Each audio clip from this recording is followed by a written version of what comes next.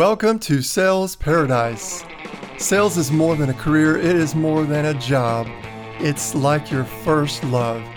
You go to bed at night and you just dream of being able to sell. If that's the way you are, and I know it is, this is for you. And you know, even if it's not, this is where we hang out here and on salesparadise.com. So on today's episode, we have Mark Buice. Mark came from the auto industry, and he also has a podcast. He's a guest writer for a magazine. More importantly, he said there are no questions that are off the table. And so I had some questions based on some of my experiences with buying a car from a sales rep's perspective. So stay here. All right, well, welcome back. We have Marsh Buice here. Marsh, welcome to the show. Hey, Chandler. Thanks for having me on, man. Yeah, man, it's great to have you on. I know we chatted a little bit earlier, but I'm really looking forward to getting into this. Let me go ahead and start off. I ask a lot of people this because I think people get into sales for different reasons at different times in their life. What got you into sales? Probably like most people, Chandler, you stumble into the business, especially from the car business, being in the car business.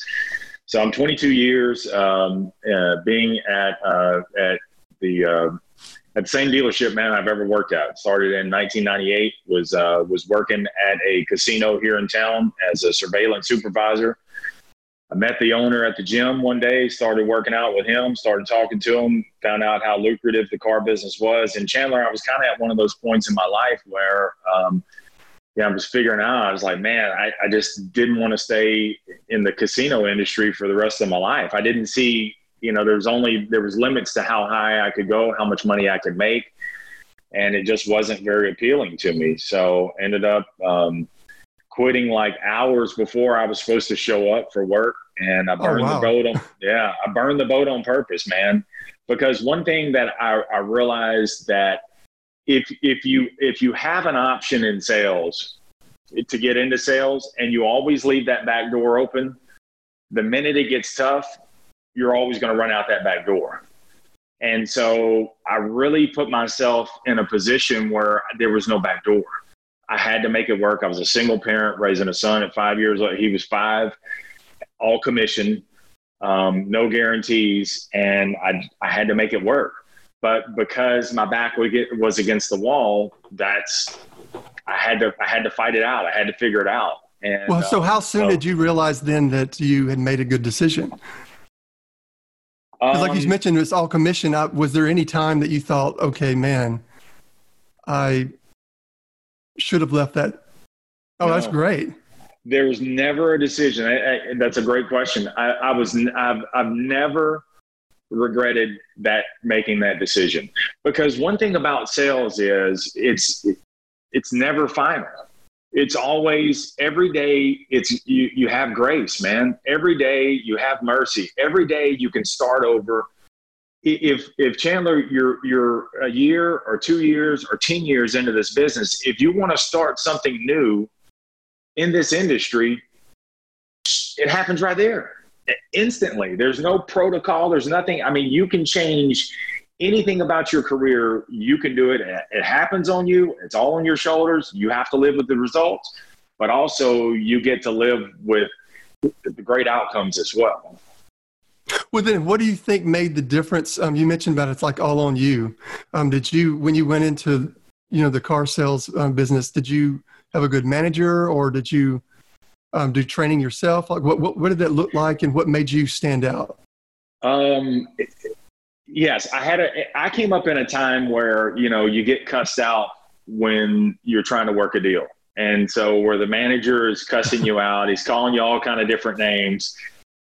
But I come from a sports background. I played collegiate ball. I was All-American in college. And, so I kind of had a little bit of that anyway, that edginess, where I could take that heat.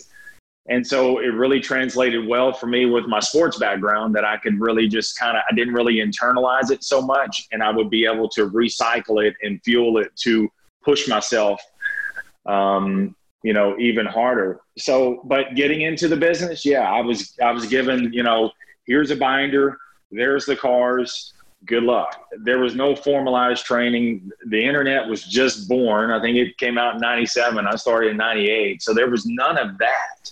It was really just based on whatever it is I wanted to have happen.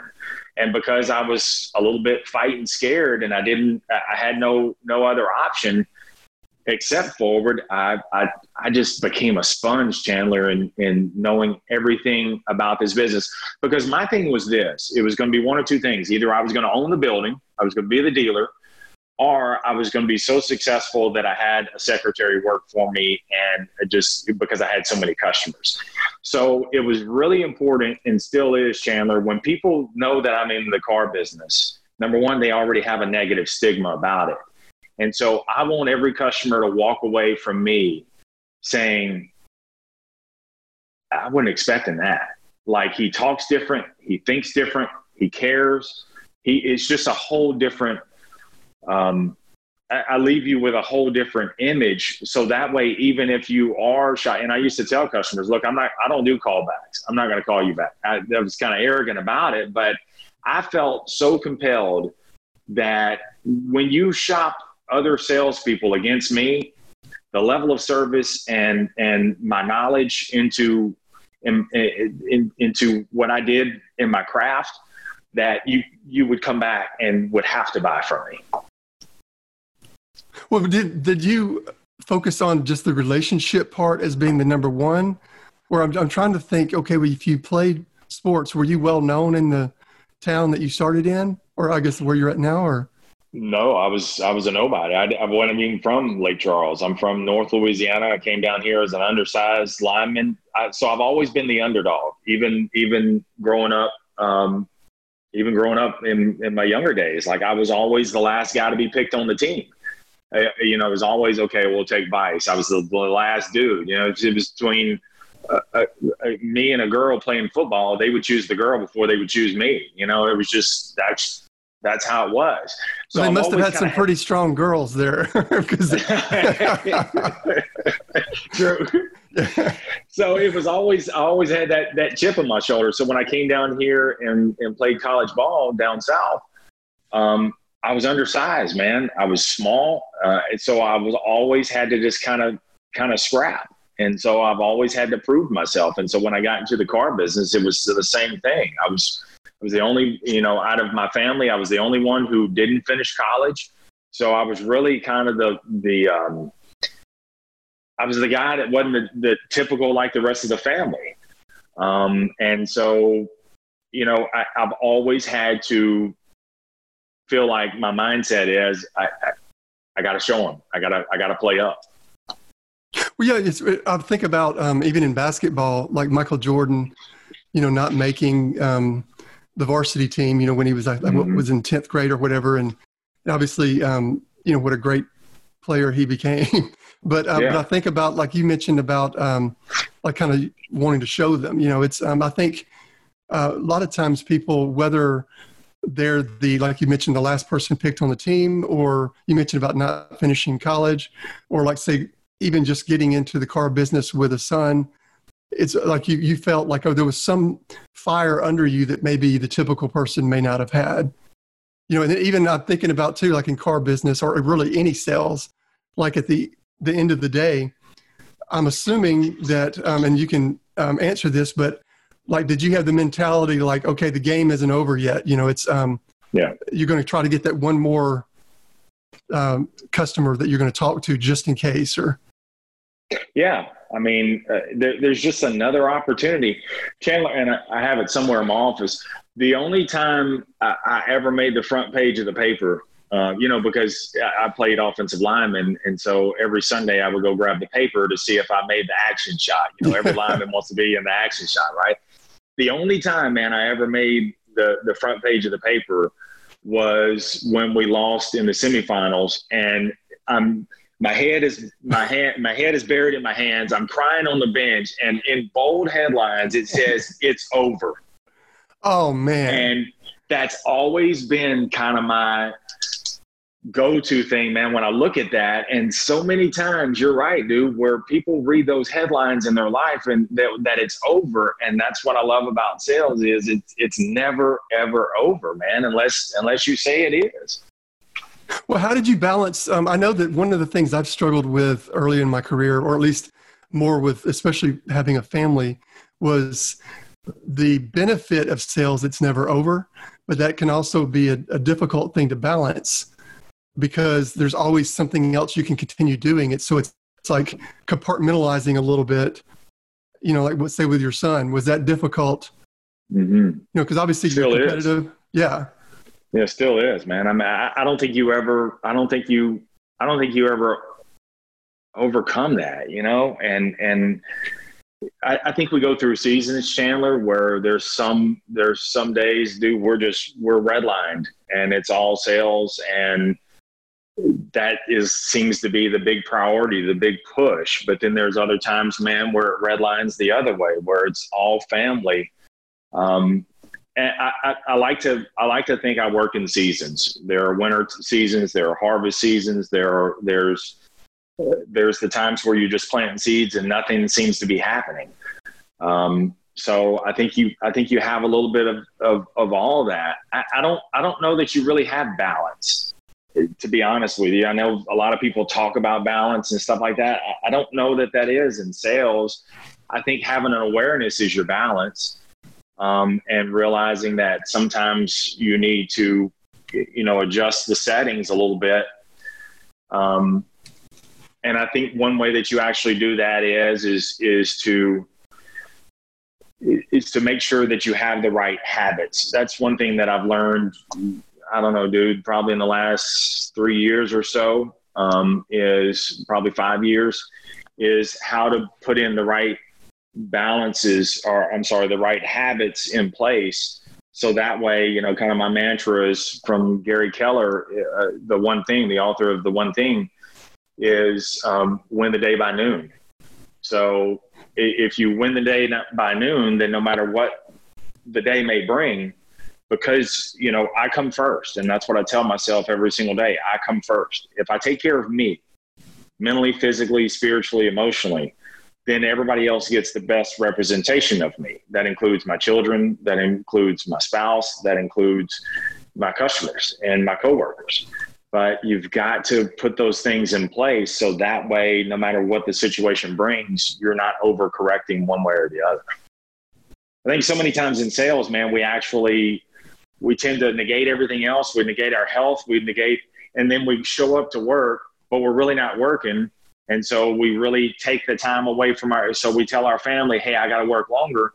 The reason why you got to do that is because you didn't have the right habits in place to do. When you went to work, you weren't really working. You were sitting there doing nothing at all. But if you can put those procedures in place, then I think that actually kind of recalibrates everything else. What would be, I guess, like, let's say, I know that a lot of your thoughts and principles and everything are basically work with any type of industry or anything, but let's say sales in the auto industry. What would be a sales rep's some of the habits that they could take to, which I love the thought of, like Gary Keller, win the day by noon. What would be some of the things that they could actually do to accomplish that? Because obviously, well, let me say, maybe it's not obvious. I would think as far as the people coming in, you can't have any control. But are there things that they can do to actually accomplish that?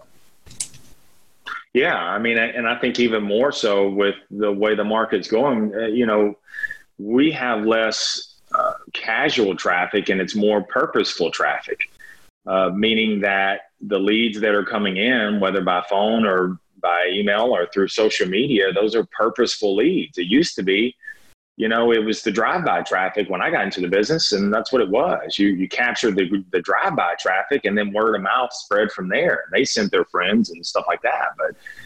But if you leverage all of this now, you've got more. So you can be a lot more strategic and a lot more purposeful.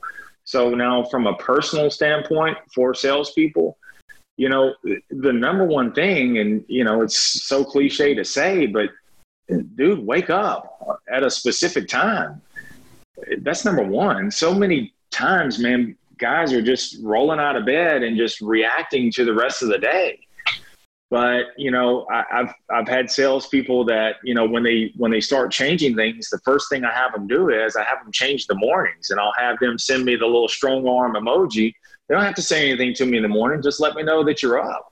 Let me know you're rolling, and sit down for, 5, 10, 15 minutes to get your mind right, man. It's reading, some things that are purposeful to your field, but also things that are purposeful just to your overall life as well. So it's kind of setting the sail on that. It's really setting up your day, knowing what you have working. How many people, you got to know your numbers too, dude. Like, where are you right now? So much of the mediocrity that we have in sales is because they have no idea what their numbers are. They don't know they don't know how close they are to their goal. They show up with hope. And I say hope is not a strategy, but it is a key ingredient. You have to have hope as part of your cookie that you make. It's your cookie to sales. It's the flour that you got in your mix there. But that's not the only thing, man. You need the eggs, you need the milk, you need the action, right? Same thing. So that's what you have to do is you have to show up with that purposeful intention of, this is how many customers I have to work with today. This is how many phone calls I have to make. This is how many of my old customers that I need to call and contact. We're always waiting for an event to happen, Chandler, in our business. We're waiting for something to happen, and then we react to it.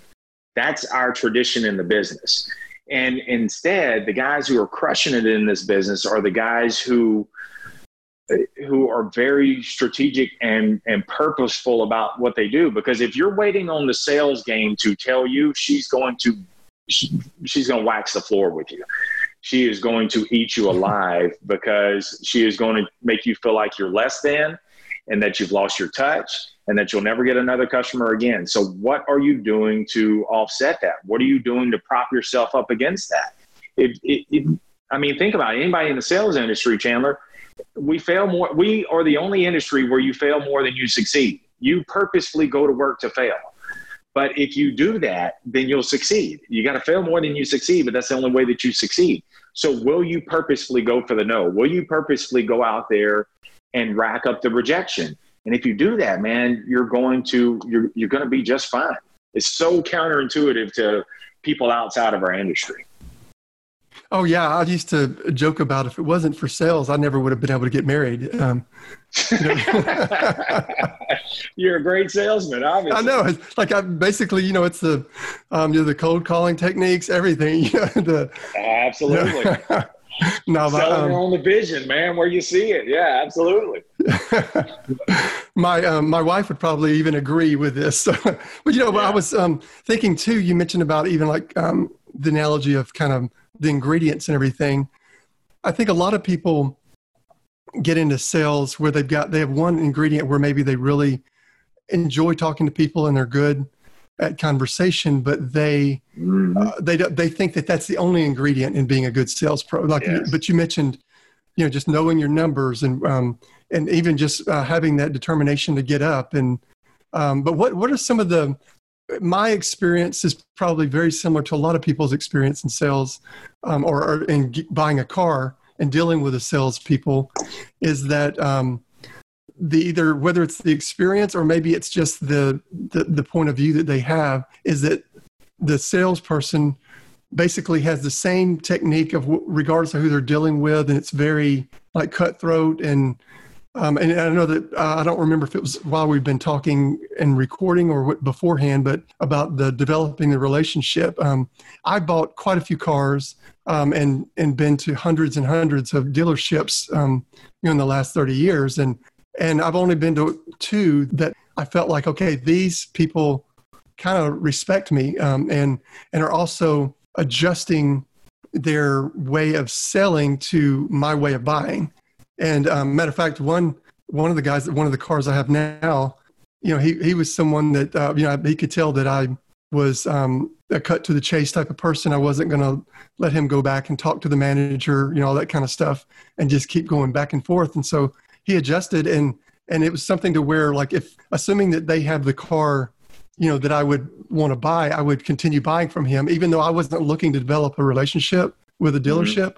That impressed me so much because I'm thinking, in my industries that I've been in, we learned not only the products, but we also learned about, different customers' personalities, and we would adjust, to that. I guess that's kind of the image that people have. Yeah. What's your take on it? Like, is that true? And if it is, what do the people listening that are in the auto industry do to counteract that? Well, it's, so in our industry, it's the transaction first and the relationship second. And really the relationship is actually number 755th. And there's nothing in between that either. It's the one night stand. It's, hey, do you want to buy from me right now? What do I need to tell you? And let's get on with it and have a nice life. Call me if you need another one. Is it because it's a numbers game, pretty much? Like you have to sell so many cars, but why did it get to that point? I think it's the culture of the business that's been there for a long time. And because, Chandler, the transactions happen so much faster versus, if you think about real estate, and I don't know what the average cycle is. I don't know if it takes 30 days or 60 days to make that sale happen. But if you think about it, if the gestation period is 30, 60, 90 days out, even, I'm sure with the health industry, it could be even longer than that. But so in order to develop that, because it's not going to happen right now, you have to develop the relationship. So it's a relationship in order to get the transaction. In our business, because the decisions are made in an hour or two, it's the transaction first and the relationship second. And that's the way it's been. It's not the way it should be, but that's the way it's been. So if you want an unfair advantage in this business, is to maintain the relationship. It's, so why did you feel respected by those two dealerships? They weren't trying too hard to develop a relationship. So it wasn't that at first I even wondered, was it just that it was a good match? But I think in general, it was more of listening to me and then assessing, like in the sales reps that I've trained, we've always done all these different personality tests, not only for them, but also we would take some of our main customers and we would try to put them in certain personalities and say, how would we sell to them? And so I feel like both of these individuals at different dealerships, they just took a little bit of time to listen and kind of evaluate my style and adjusted to that. And so many other places, I felt like they were condescending in that they thought they could pull something over on me by playing some sales game that, that basically expired 20 years ago. Right. Well, what the difference was, they wanted you to adjust to their pace, right? Where the other two dealerships actually adjusted to your pace. And so if you can, as a salesperson, it's not your job to get your customer in your shoes. It's your mission to get into their shoes and then gradually pull them over to where it's an equal vision for both parties. It's a win-win situation for both. But you're not going to get there, and especially you come from a sales background. So you're saying, look, I know where you're going with this. I ain't buying it. And so, it was, and that's where so many salespeople go wrong, is they're trying to get all the customers to fit into that one shoe, right? And that's where you say, well, is it the cookie cutter for every single customer? No. It shouldn't be that way at all, because all buyers have different intentions. Their needs are different. Their baggage is different from the previous experiences. There's a myriad of different things. So can you take a few minutes to unpack some of those fears, figure out, what do you want? What do I have? And how can I address those needs? I'm not for everybody. I'm not going to sell everybody. And I'm okay with that. If it just doesn't work, but it won't be because I gave up on you. It won't be because the fact, Chandler, that I got all pissed off because you're not buying from me today. It's not about that. There's enough out there. That's that scarcity mentality, man. There's enough customers out there that I don't need this one customer to pay my mortgage. There's plenty. And there are plenty of customers. That's what I tell my salespeople all the time. Anything you want in life, your customers will help you buy, but it's not going to come from one customer. It's going to come from years and years of those customers and you doing what you say and taking care of those customers. You take care of them, they're going to take care of you in life. You working as long as you have at the same dealership, that's crazy. That's in any industry, that's unusual.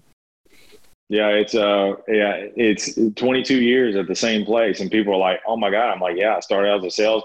But when I'm telling my story, I tell people that, and dude, you talk about people that are like locked up. I hate your industry, I hate you, blah blah blah. And then when you tell somebody that, and they're like, "Whoa!" I'm like, "Yeah," and I wouldn't be here if I wasn't taking care of my customers. That's the end of it. I tell people all the time, though, look.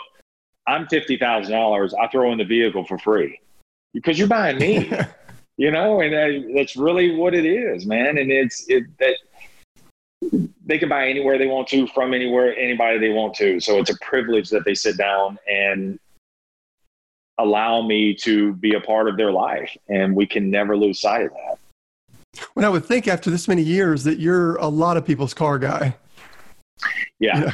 Yeah, we can't go anywhere, and people, they're like, "Oh my God," my daughters all the time, like, "Who don't you know?" It's like, but when you've been doing this and you take care of your customers, then yeah, it's great. But that way, if they ever need something or they have questions or anything like that, at least I can be that person that can help shed some light and give them some guidance on that. Even if have you ever sold to like someone's kids, like maybe you sold the parents and then they later had kids that end up getting their license? And dude, that's when you've been in this industry too long, is when the people that that you remember when they were just in a car seat and now they're sitting there signing up on their cars, like, oh my God, like you really feel aged. But yeah, I've had people that they were in car seats when their parents first started coming, and now they come too, man. That's the best feeling in the world, that they and you know what, Chandler, they rarely even question you. They don't have to, because I'm never going to take that relationship for granted. I'm going to give them the best value, the best service, best everything, man, and make sure they walk away feeling good about the whole experience all the way across the board. Well, hey man, let's move to the next, I guess the next last section, where basically I just ask some quick questions. You're a fit guy. I imagine you don't just roll out of bed and stumble into work. Anything that you do? No. Yeah, I'm up at 4:30 every morning. Because I do a podcast every single 5 days a week, and that's not my main gig. So so my morning ritual is 4:30 in the morning. I get up, make coffee. I jump rope for 12 minutes. Why it's 12 minutes, I don't know. I just made up But that's a lot. That's people that don't jump rope. 12 minutes is a long time jumping rope. But that gets my juices flowing, right? And so then I come back in, because I do it in the garage. I meditate for 8 minutes. And when I say meditation, Chandler, I mean just being quiet, being still, being thankful. So no social media. No, I don't do anything. I don't do any social media until I get these things out of the way. So then it's the meditation. As soon as I'm done with that, then I create the podcast. In my podcast, I try to make them 10 to 15 minutes long. That way, on a normal small town commute, you can listen to it in one drive versus, something like Tim Ferriss, where it may take you 2 or 3 days to get through because they're an hour. That's why I don't listen to Joe Rogan. I love Joe Rogan, but I don't have 3 hours to spend with Joe Rogan because I have 20 other podcasts I want to listen to also. So then I do the podcast, then I market the podcast, I get the podcast out, then I go to work. But before 9 o'clock, from 4:30 to 8:30, some just depending on what time I got to be in. That's my power hours right there, that I get those things done. And then if it's my late day that I don't have to go in until later on, then I may go out there and hit, a 4 or 5 mile run, before I go into work. But I think what's important is that depending on, because my business is so, I don't get off at the same time. You have to set up your days, your rituals to something that is something that you can hit consistently. And for me, that's that 4:30 to 8 o'clock slot. So all that it's uninterrupted by anybody else. And that way I can get everything I need to done. Well, that's actually what's funny is it may not end up being your favorite quote, but that kind of fits within your the Gary Keller. Win the day by noon. Yeah, win the day by noon. As far as it seems like it's almost like your mantra. Whether so is there another? Is that the quote, like one of your favorite quotes, or? I think that's probably that's my easiest way when people ask me what my habits and rituals are. Win the day by noon, because you never know what the rest of the day is going to be. But if you can take care of 4 or 5, I call them beats. So, like the beat of a drum, if you can hit 4 or 5 of those beats, that you can hit those things consistently, no matter what happens, at least you take care of those things spiritually, mentally, physically, emotionally. You take care of those things right off the bat, everything else take care of itself. Do you have just a book that you'd like to recommend to the audience? Oh, man. I tell you the one, David Goggins is my number one. Where is David? I can't find it. But David Goggins is my number one book that I have. That would be number one. Now, I'll tell you one that I just read by Mark Hunter, A Mind for Sales. Dude, I read this one in 2 days. And I've seen Mark on LinkedIn, and he's good friends with Mike Weinberg and Anthony Anarano. So they all kind of the amigos to one another. But dude, I got this book. Patrick Tenney on LinkedIn recommended the book. I just saw it on my feed and I ordered it, and absolutely wonderful book, man. So that's my go-to book when I'm just down and out or feeling whatever, is that David Goggins book. And then like this one I just finished, A Mind for Sales, is really good. What about any charities? Do you have any charities that you'd like to highlight for the audience? No, the only thing that I've got a buddy of mine who's in the car business too. He's up there in Bowling Green, Kentucky, Kenny Landrum. And Kenny has a 30 for 30 movement. Kenny was severely obese, man. And he set out to change his life by walking 30 walks in 30 days. Oh, wow. Yeah. And dude, he is like on day number, I don't know what day it is today. He's like on day number, 290. Like he's never missed a workout in 290 days. So, does he have a website or anything, or? No, but I tell you what, he's on Facebook, but I tell you what he's doing now. What he's done is he's leveraged the 30 for 30 charity. And so now our 30 for 30 walks. And now what he's doing is he's stacking it for charity. So not only does he show up, and so he's taking, like last month he did Wounded Warriors. So he sponsored them and raised money for Wounded Warriors by doing 30 walks for 30 days and getting other people to join in the movement where they're getting their health back and supporting a cause all at the same time. And so this month he's doing a charity every single month, a different one. So the one he's doing now is for his local community, Megan's Mobile Grocery, which helps those communities that they don't have access to. They don't have the vehicles to be able to get to the store, and they have to pay triple the price at a convenience store. So this Megan's Mobile Grocery comes by in a converted bus that's a little mobile grocery store, but reduced cost for healthy items. And so he's raising funds for that small business, and so he's doing great in that. So wow. I love the energy that he brings to it, man. So not only is he getting his health right, but he's also raising an awareness, and he's giving back to the community in that also. Oh yeah, that's awesome. I mean, it's really cool to be able to talk to you, and awesome, you too. And just about not only just sales in general, but no. So how does everyone get in touch with you? And then tell me the name of your podcast again.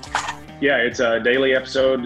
The Sales Life is the name of it. It's not just for those in the sales profession. It's for those who are also building the life skills of selling, because we're all selling our way through life.